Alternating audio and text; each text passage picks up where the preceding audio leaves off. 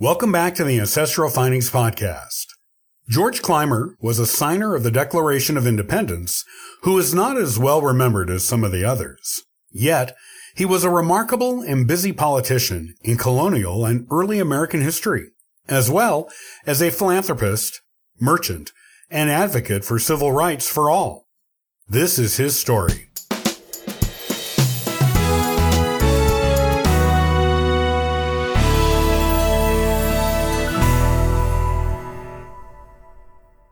George Clymer is another one of those signers of the Declaration of Independence who is not well known by history, but who played an important part in it, at least in America. As a signer of the Declaration of Independence and an early American politician, George Clymer's story is one that should be recovered by modern audiences and remembered by them. This is his story. George Clymer was born in 1739 in Philadelphia, and was orphaned by both parents at only 1 year old. As such, he was raised by his maternal aunt and uncle, whose names were Hannah and William Coleman. They raised him to become a merchant, giving him the education necessary to do it. After receiving his education, George married Elizabeth Meredith in 1765. Before the marriage, he wrote a letter to the minister of the church in which they intended to be married, and admitted that he had previously fathered a child out of wedlock. The letter does not mention the name of the child or its mother.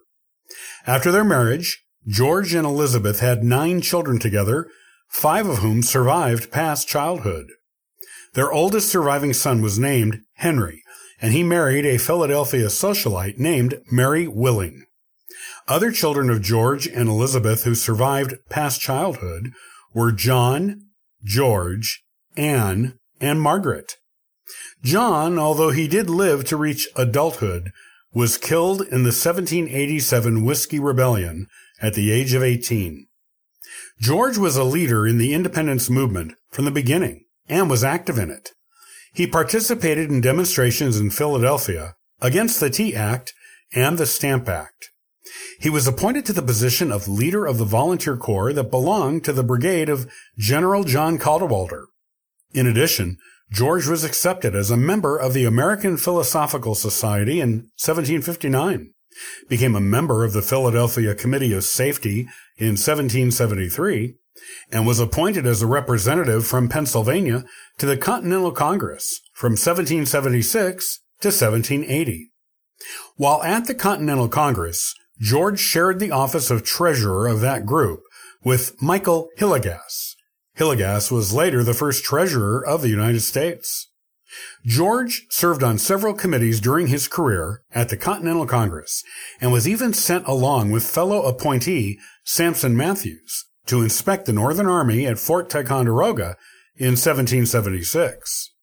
When most of the Continental Congress temporarily fled Philadelphia when Sir Henry Clinton threatened to occupy the city, George stayed there with George Walton and Robert Morris.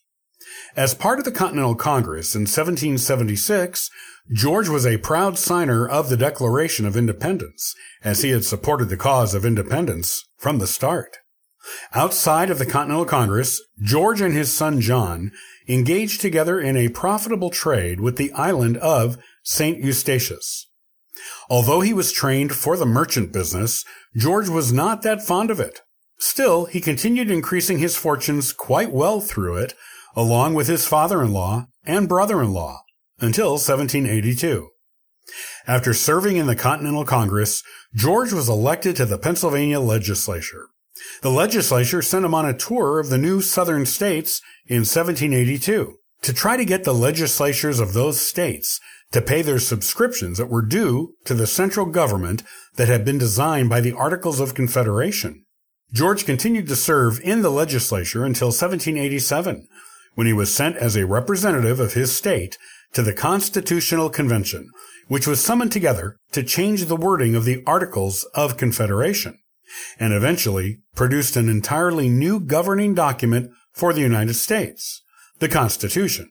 George continued his political career after this important appointment by being elected to the first official Congress of the United States in 1789. Outside of his political career, George had a number of business and philanthropical ventures and interests. One of these was being the first president of the Philadelphia Bank, as well as the Pennsylvania Academy of Fine Arts. He was also vice president of the Philadelphia Agricultural Society. He became head of the excise department in the state of Philadelphia after Congress passed a bill that put a duty on any spirits that were distilled in the new nation. George was one of a group of commissioners who were sent to negotiate a treaty with the Creek Native American tribe at Coleraine, Georgia, in 1796. Because of that role, he was in a position to now be considered as the benefactor of the Indian Borough, because he personally donated property for a county seat in Indiana County, Pennsylvania. After a long and quite illustrious political career, George died in 1813 and was buried at the Friends Burying Ground in Trenton, New Jersey. There are several honors that were given to George after he was gone, as part of his legacy in American history. The Navy ship, the USS George Clymer, was named after him. The town of Clymer in Indiana County, Pennsylvania, is also named for George, as is the town of Clymer, New York.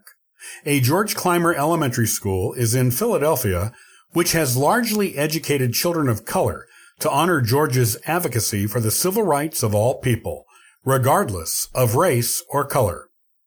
George's home in Morrisville, Pennsylvania, still stands and is known as Summerseat.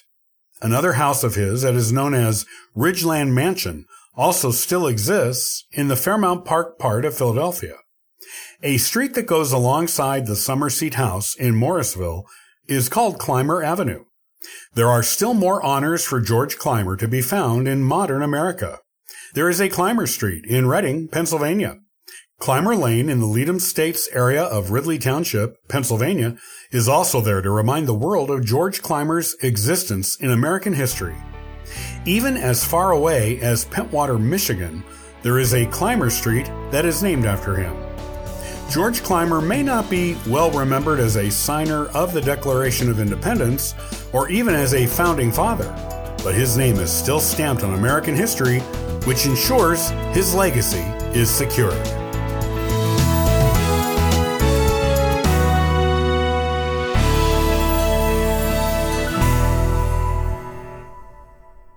Many thanks for listening to and following the Ancestral Findings podcast. Visit ancestralfindings.com to download a free genealogy ebook, inquire about a free genealogy lookup, and register for the weekly historical postcard giveaway.